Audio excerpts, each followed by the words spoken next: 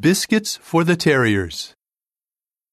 In the spring of 2014, I began walking my two small dogs in the downtown section of our community, wrote Nick, who lives in Oregon, USA. The witnesses were usually at the city center, standing beside their literature carts. They were well dressed, and they greeted one and all with a warm smile. The witnesses were kind, not just to people, but to my dogs as well. One day, Elaine, who was standing next to the cart, offered some biscuits to my two terriers. After that, it wasn't long before the dogs were pulling on their leashes in an attempt to get to the biscuit corner. Months came and went. The dogs enjoyed their biscuits, and I enjoyed brief conversations with the witnesses. But I was hesitant to get too friendly.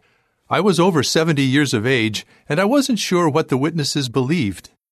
Having been disappointed with Protestant churches, I thought it best to study the Bible on my own. During this time, I saw other witnesses in different parts of the city, standing beside their carts. They too were always pleasant.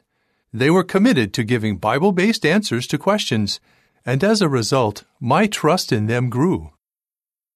One day, Elaine asked, "Do you believe that animals are a gift from God?" I replied, "Yes, I definitely do." Elaine then shared Isaiah 11, 6-9 with me. It was a turning point, even though I was still hesitant about accepting literature. In the days that followed, I enjoyed brief but meaningful discussions with Elaine and her husband, Brent. They suggested that I read Matthew through Acts to understand what is involved in being Christ-like. So I did. Not long after, I accepted a Bible study with Brent and Elaine. That was in the summer of 2016.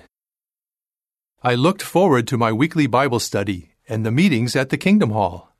I felt blessed and happy to be learning what the Bible really says. A little over a year later, I became a baptized witness. Now at the age of 79, I know I am on the correct path. Jehovah has blessed me by including me in His family of dedicated servants. End of article.